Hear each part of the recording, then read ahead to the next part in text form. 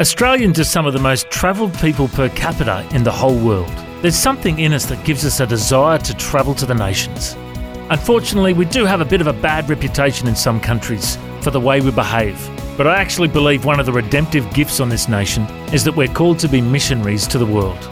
In Matthew 28, Jesus said, "Go into all the world and preach the gospel to all creation, baptizing them in the name of the Father, the Son, and of the Holy Spirit, teaching them all the things I've commanded you, and I'll be with you until the very end of the age."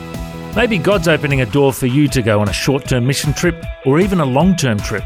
Many Aussie missionaries are going to places like Africa, Asia, the Middle East, the islands. Maybe God's stirring your heart to go out and preach the gospel among the nations, or maybe just to care for the poor while you're there. Maybe you should go to the nations, or maybe you should just start in your own backyard. Charles Spurgeon says, "Every Christian is either a missionary or an imposter." When you hear a quote like that, it really makes you think. I'm Matt Prater. For more, go to historymakers.tv.